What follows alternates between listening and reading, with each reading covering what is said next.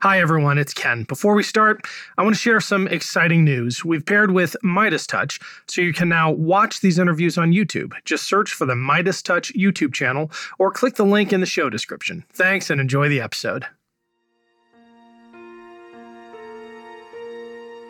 Sitting in the courtroom that day, once it finally sunk in that yes, we won and the Supreme Court affirmed our right to marry, it was the first time in my life as an out gay man that I felt like an equal American. And that wasn't a feeling I was expecting to have, but it was a wonderful thing to realize sitting in that courtroom.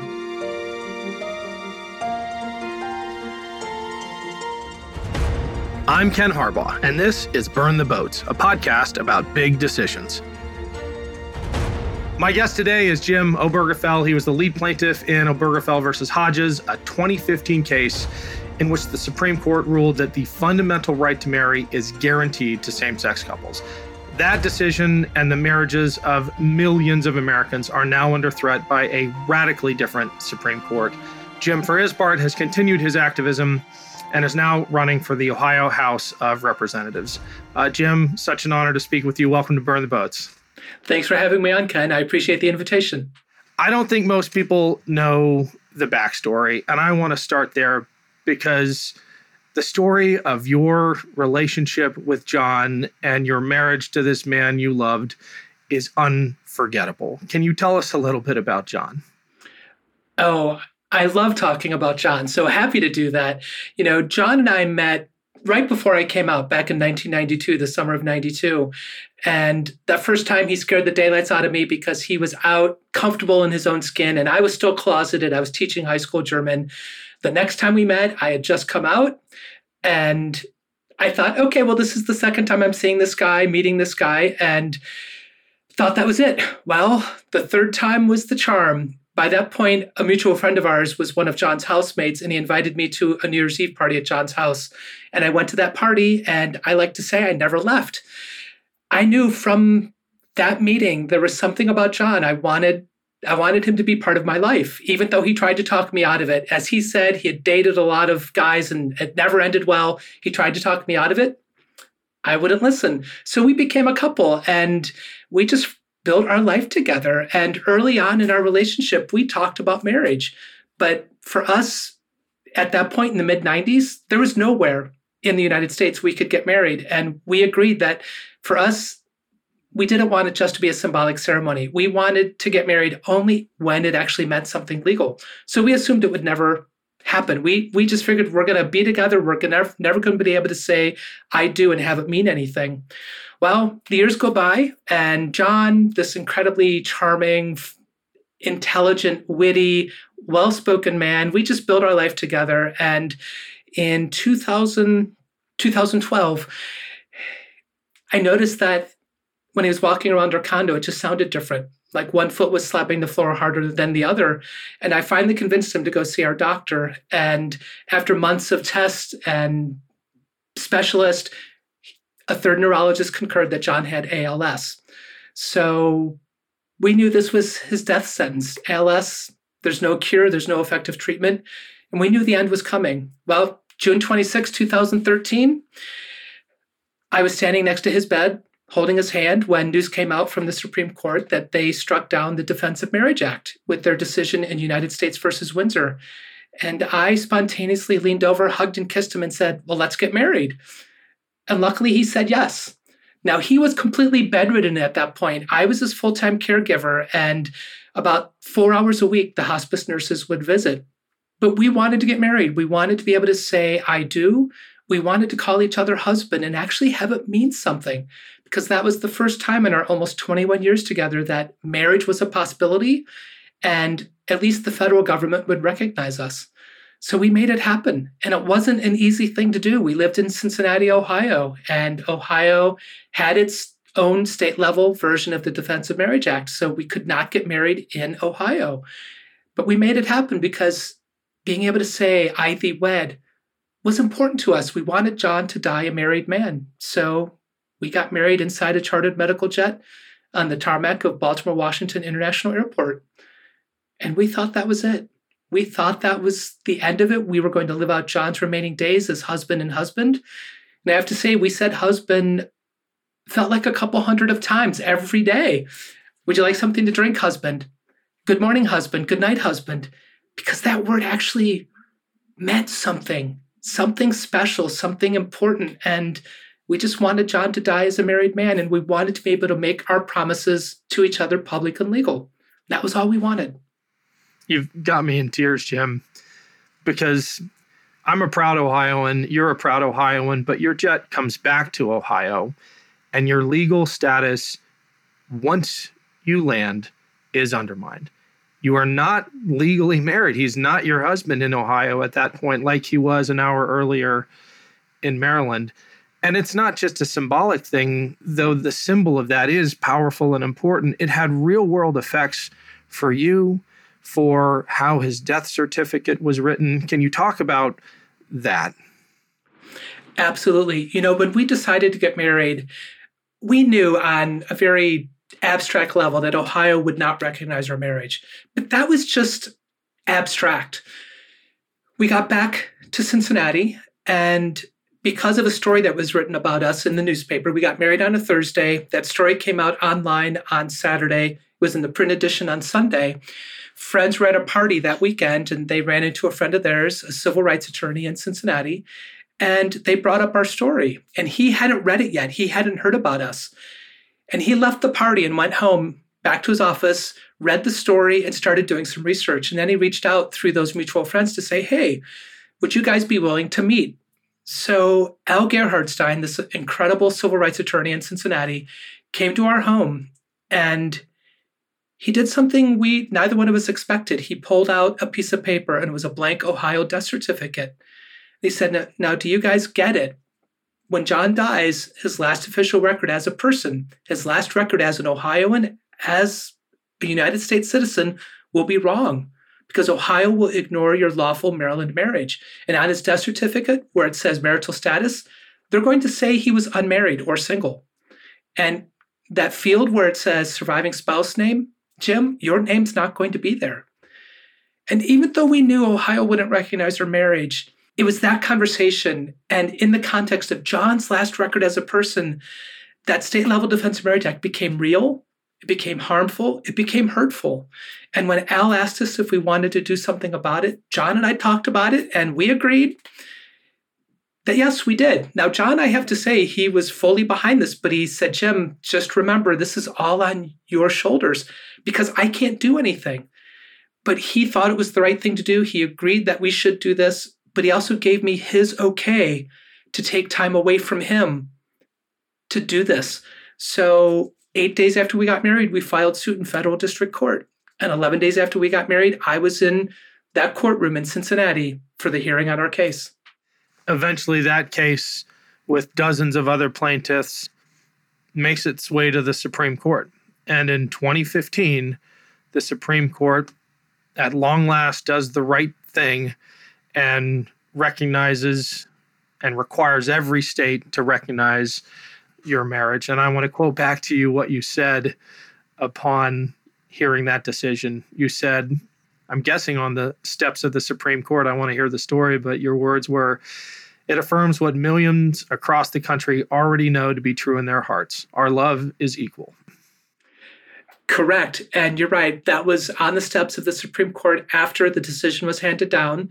And after I got to listen to the Chief Justice and Justice Thomas read their dissents, saying that, no, we did not deserve the right to marry, finally left the courtroom and made my way with Al, arm in arm with the other plaintiffs and attorneys behind us. And as you say, there were more than 30 plaintiffs in the case, more than 20 attorneys, made our way through that crowd. And as you can imagine, the crowd on the courthouse plaza that day was joyful and exuberant, and the air was electric. And we made our way through that crowd and went down to where the podium was set up, and I got to read that statement. And for me, that's really what that experience proved, is that, yes, equal justice under law applies to all of us.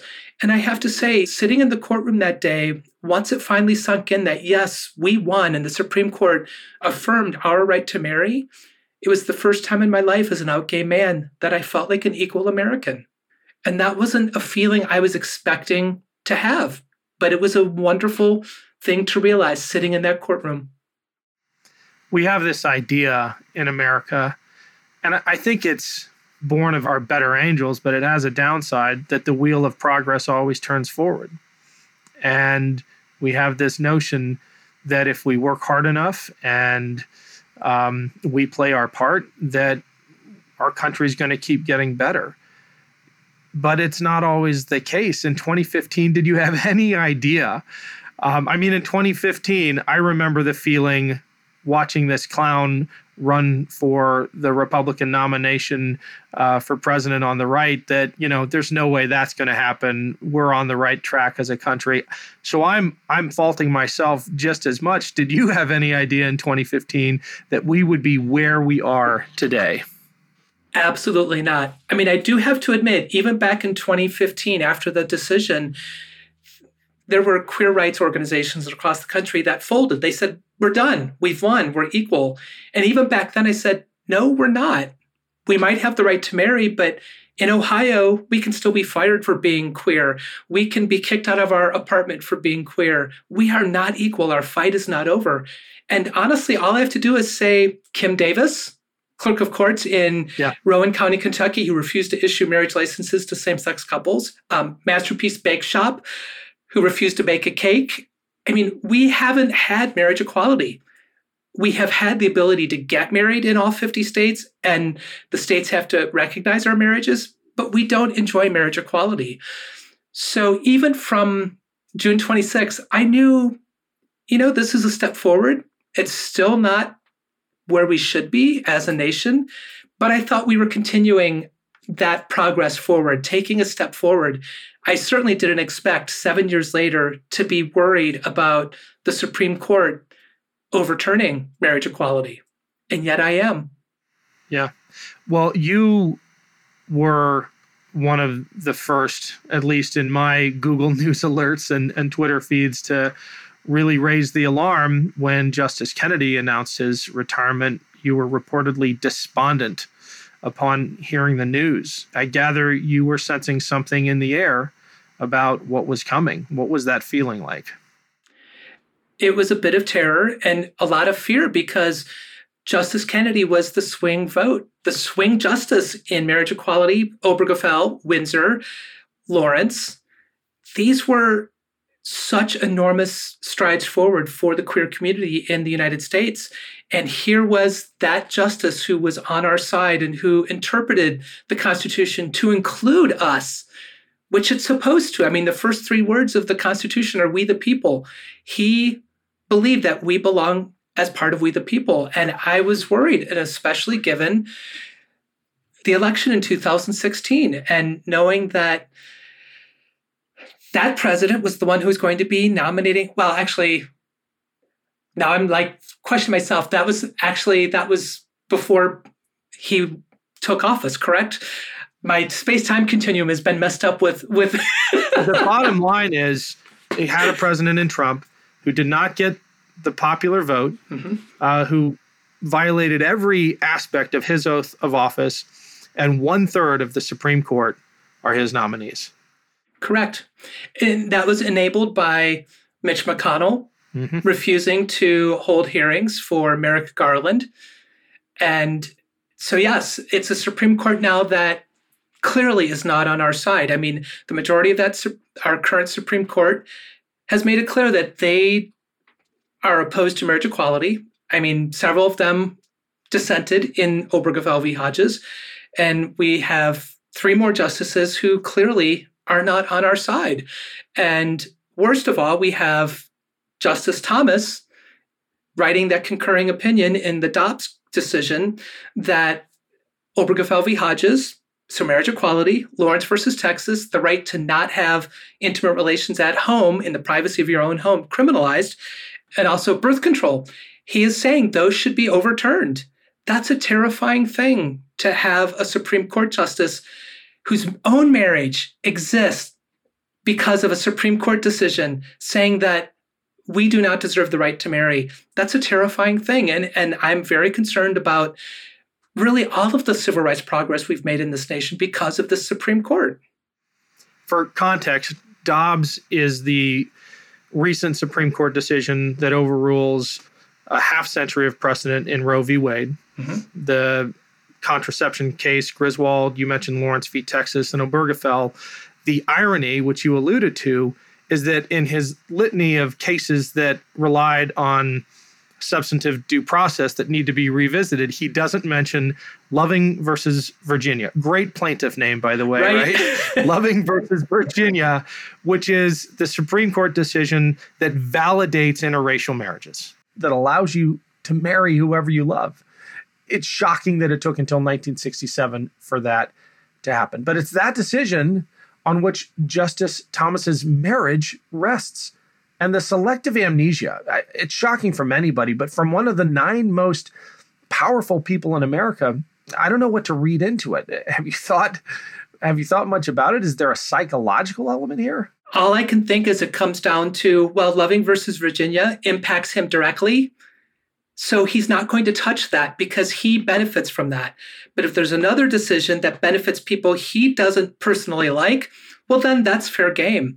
And it's also the selective amnesia and the rewriting of history that senators engage in related to this. Senator Cruz came out and said, well, Obergefell v. Hodges, it was the first time in more than 200 years of our nation's history that states weren't able to define marriage or to control marriage. No, you're forgetting Loving versus Virginia as well. So it's just this amnesia, this hatred towards people who are different that I just don't understand in our nation. I really don't. I'm glad you brought up Ted Cruz because he is a great example of this performative bigotry. And he might be that kind of person in his heart, but has demonstrated in the past moments of awareness and insight, right? But I wonder how many of these people who you think really do know better. I mean, Ted Cruz is not a dumb guy. I believe he was a Supreme Court clerk at one point, right? Mm-hmm. He was a top debater in the country. And yet, when the cultural winds within the Republican Party blow a certain way, they get on their homophobic soapbox and perform. I think another great example, because it's so recent and so in your face, is this Republican congressman who voted against the recent bill in the House. Tell us what this guy did. Right. The Respect for Marriage Act, which would protect marriage equality at the federal level. He voted against it. And then 3 days later, he went to his son's wedding, his son who married a man. I don't even know what to say about that, honestly. I mean, I put myself in his son's place and I think, I'm not sure I could have allowed my parent to come to my wedding. Watching them do that. Knowing that, okay, you're going to come to my wedding and be all loving and say, congratulations, I'm happy for you. And now my son-in-law. And yet, when you had the opportunity to vote your conscience, to vote to protect your very own son's marriage 3 days earlier, you chose not to. I think that's appalling. I struggle to put words to that. I just think that is a horrendous thing for a parent to do. And it's also, there's a party that claims they are pro-family. And I have said this over and over again related to the Respect for Marriage Act and the threat to marriage equality. If you're pro-family, voting to protect marriages and families, that's an easy decision. You should not even question that. If you are pro-family, you should vote in favor of the Respect for Marriage Act. But it comes down to the fact that our marriages, our families don't look like theirs.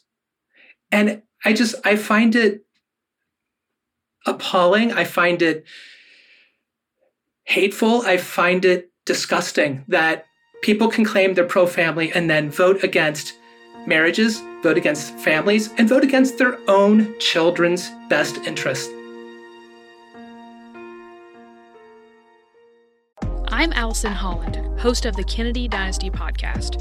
Equipped with a microphone and a long-term fascination of the Kennedy family, I am joined by an incredible cast of experts, friends, and guests to take you on a fun, relaxed, yet informative journey through history and pop culture. From book references to fashion to philanthropy to our modern expectations of the presidency itself, you'll see that there is so much more to Kennedy than just JFK or conspiracy theories. Join me for the Kennedy Dynasty podcast.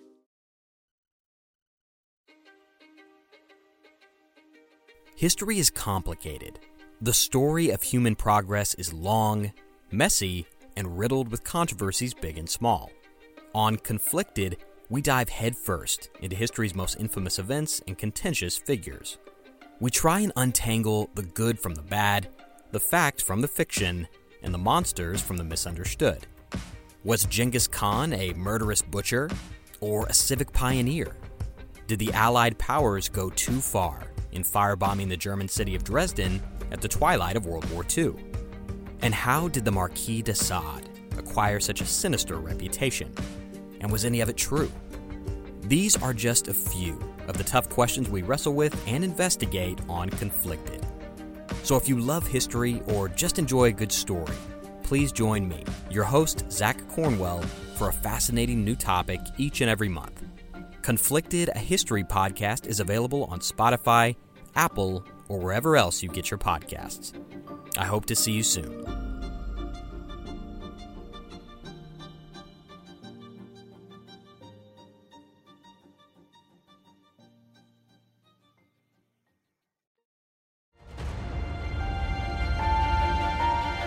Well, you are doing something about it now. You are running for the Ohio State House as a Democrat in a pretty red area. I'm wondering what you're encountering, if there is this reservoir somewhere of decency within rank and file Republicans, because surely you're talking to them out on doors, or you just told me you were at the county fair before we hit the record button. I have got to believe that some of the performative jackassery that we see from people like Cruz is not totally representative. Tammy Baldwin, Senator Baldwin, says that fellow senators and other legislators all the time from the Republican Party come up and say they support her privately. She's gay, and she says publicly they can't afford to do it because, well, I think they can, but they're cowards, right? What are you seeing with the story you have and the moral authority you bring to this when you're out talking to regular Ohioans and Republicans in particular? Well, I am certainly seeing Republicans disgusted with the extreme right-wing actions that the Ohio State House has been taking, whether it's regarding the right to control your own body, to make decisions about your own body, whether it's attacks on marriage, whether it's so many things. I'm seeing a lot of rank and file Republicans really unhappy with what the party is doing and what these extreme voices in the party are doing. They're saying they don't represent me. This is not what I believe. This is not what I think. Now, my hope is that will turn into voting for the people who actually do believe in and share some of those same values about treating people with respect and protecting marriage and saying that this gross invasion of privacy, whether it's in a doctor's office, whether it's in the privacy of your bedroom, whether it's with your pharmacist making family planning decisions, people are really upset with this gross invasion of privacy that is just happening in so many ways. So I'm absolutely seeing that from Republicans, and other people are just thoroughly disgusted with what the extreme right wing in the Ohio State House has been doing. Not to mention the corruption that this state house still is. I mean, it's under the cloud of corruption, and the state house isn't focusing on things that actually makes life better for people. They are harming people, and they're not doing things that actually make life better for people. Attacking one transgender girl athlete, attacking her and trying to write a law to deny her the right to play sports with her friends. That isn't making life better for anyone. They're focused on things like that instead of actually, let's make sure we have well-paying jobs. Let's make sure we're protecting the environment because we only have one planet. Let's make sure we're fighting for healthcare for everyone. Those are the things people care about, not these culture wars. And yet it's the extreme right that keeps pushing those things and focusing on those things that don't make anyone's life better. And honestly, that's a big driver for me running for office. I believe in working to make things better. I believe in making things better for others. And this extreme right wing, they don't. They believe in attacking others. They believe in pushing these extreme positions that don't represent the people of Ohio. Probably a good time to remind folks that the Republican-dominated Ohio State House has been ranked the most corrupt in the United States. 1 out of 50. I guess we're leading in something, right, Jim? Yeah, that's a great thing to lead in. I mean, that's appalling. I mean, corruption is rife in the State House, and so many of those elected officials, they've forgotten that they're public servants. They are not serving the public. They're serving their egos, they're serving their pocketbooks, and they're serving an extreme right-wing agenda that does not reflect the people of Ohio. They're undermining the right to vote. They're getting involved with teachers, making decisions on how to teach their classes. They're denying, the right to teach our nation's history. That's doing no one a favor. That's not preparing their kids for life in a diverse, complicated world. None of that is making things better. One area where our activism has overlapped, Jim, is with veterans. And I would love for you to share a little bit about your family history. Obviously, we've done episodes on this, but we got the PACT Act, the Burn Pits Act passed, and you're close with some people who I care a lot about who have made that happen. But you're from a pretty serious military family, right? I am. My oldest brother was in the Army National Guard. My brother-in-law was in the Army. My dad served in the U.S. Navy in World War II. He served in the Pacific, on Guam, the Marshall Islands, Pearl Harbor. And to me, that just really represents in my family this belief in this valuing of public service, serving the public. I mean, I was a high school German teacher. I have other teachers in my family. I have nurses in my family, military service. So we believe in serving others. We believe in being part of our community and making things better. And I have to say, one of my favorite things related to my dad's service, back in 2015, I had the opportunity to go to Guam. And while I was on Guam, I got to go see the airfield my dad helped build as a Navy Seabee in World War II. I got to go to the memorial for the war in the Pacific and lay a wreath in my father's memory. And it was one of those moments when I felt closer to my dad than I had in a long time. My dad died in 2000. So it was, for me, just an amazing opportunity to be where my dad was, where he gave to our nation and served our nation, and to be there and to see something he helped create was such a wonderful opportunity for me. And I'm really, really grateful that I had that chance. Well, I wonder what he would think of you cementing the Obergefell name in history the way you have, and changing the way everyone thinks about the right to marry in this country. I think he would be surprised. I know my entire family, my siblings, they're all still surprised that I became part of this. And I know part of that is they can't imagine doing something similar, but they knew and loved John. John was part of their family. And I always told John that my family loved him more than they loved me. And I think that's true. So they understood why we did this. They were behind us. They supported us. But they look at that experience and what I did and what I've gone through and, becoming the face and name of marriage equality. And they just shake their heads. They're like, Jim, not something we could do. We're glad you did, but how did you do it? So I know they're proud of me. And I love that. And like I say, they've been nothing but supportive from the moment I came out to the moment I introduced John to them. My entire life, my family has been incredibly supportive, loving, and I'm really fortunate in that respect. I've got a philosophical question for you. When you see coverage of the case, of its implications, when you read about Obergefell versus Hodges, do you see yourself in that case, or is it a character apart from you? Is there a part of you that the public now owns that you have to let go? Do you know what I mean? That's a really good question, Ken. In some ways, I have to remind myself when I hear Obergefell used on the news or I read it in the newspaper, I just have to remind myself they're talking about me.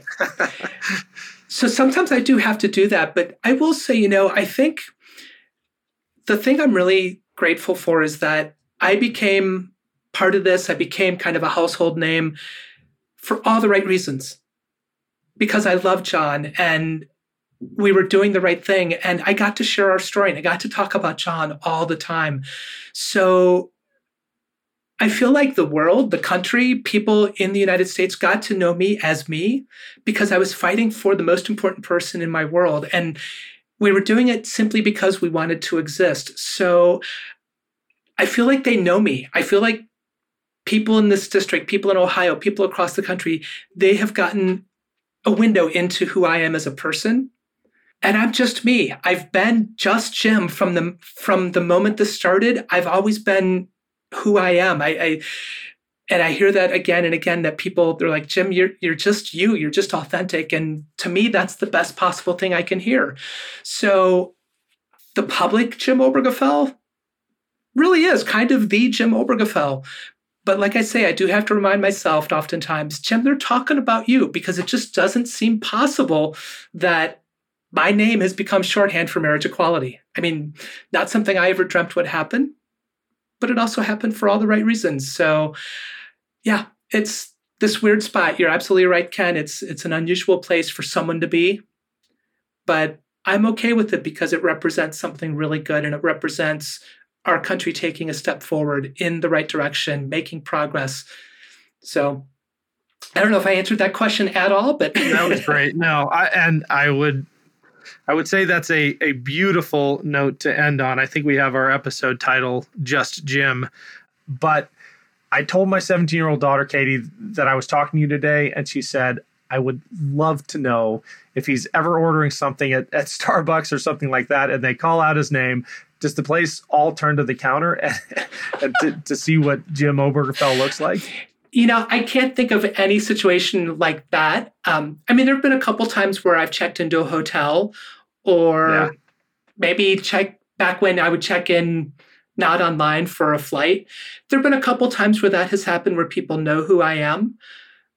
But typically, no. I will say there have been times, a lot of times, where people see me on the street, especially when I lived in Washington, D.C. People recognized me, not surprising, in D.C., but also in Cincinnati. People knew me in Cincinnati, and people would stop me on the street. And it's one of those things people often say, Jim, does that get tiring? Does that bother you that people will recognize you and stop you? And not one bit. Because honestly, when they recognize me and come up to me, they want to share something really wonderful. They want to talk about their loved one, their spouse, their partner, their child, someone they love who was able to get married because John and I made that decision to say yes, and we were part of something really amazing. So it never gets old. I love it. And more than anything, I love that I've had young people come out to me. They've never come out to anyone else. They've never even admitted to themselves that they're gay, but they tell me. And earlier this year, I was at the University of Tennessee, and a young woman came up and said, Jim, I just want you to know that if it weren't for Obergefell v. Hodges and marriage equality, I would have committed suicide. It's moments like that how could I ever get upset about that? Yeah. And it's moments like that just, it's this beautiful moment that just reinforces how important it is to do the right thing, to fight for the things that matter. And to make that decision to stand up and say, this is wrong, and I want to do something about it. And to know this one woman specifically, it saved her life. And I know she's far from alone. And to me, that's the most wonderful thank you, the most wonderful gift. And no matter what I might have gone through that was challenging or stressful or difficult, that makes it all worthwhile. Well, Jim, we are all better off for you and John having taken on this fight. It's not over, clearly. The wheel doesn't always turn forward. We have to keep pushing it, and that's why we do shows like this. Thank you so much for coming on. I said it at the top, but I'll say it again. It is truly an honor to talk to you. Well, thank you, Ken. I've really enjoyed this. Again, thank you for inviting me on. Anytime. It was great. You got it. Thanks again to Jim for joining me. You can learn more about Jim at his website, obergefellforohio.com. You can also find Jim on both Instagram and Twitter at Jim Obergefell. Thanks for listening to Burn the Boats. If you have any feedback, please email the team at kharbaugh@evergreenpodcasts.com. We're always looking to improve the show. For updates and more, follow us on Twitter at team_Harbaugh. And if you enjoyed this episode, don't forget to rate and review. Burn the Boats is a production of Evergreen Podcasts. Our producer is Declan Roars, and Sean Rule-Hoffman is our audio engineer. Special thanks to Evergreen executive producers Joan Andrews, Michael DeAloia, and David Moss. I'm Ken Harbaugh, and this is Burn the Boats, a podcast about big decisions.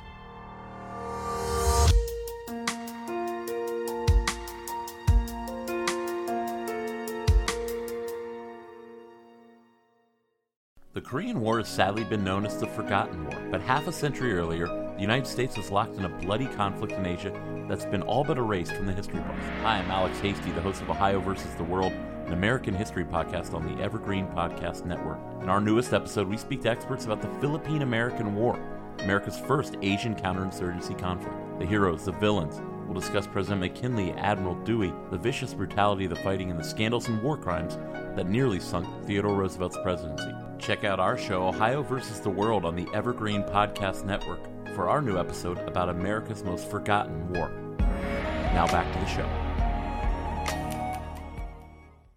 This podcast was produced with the support of the Ohio Motion Picture Tax Credit and in partnership with the Ohio Development Services Agency.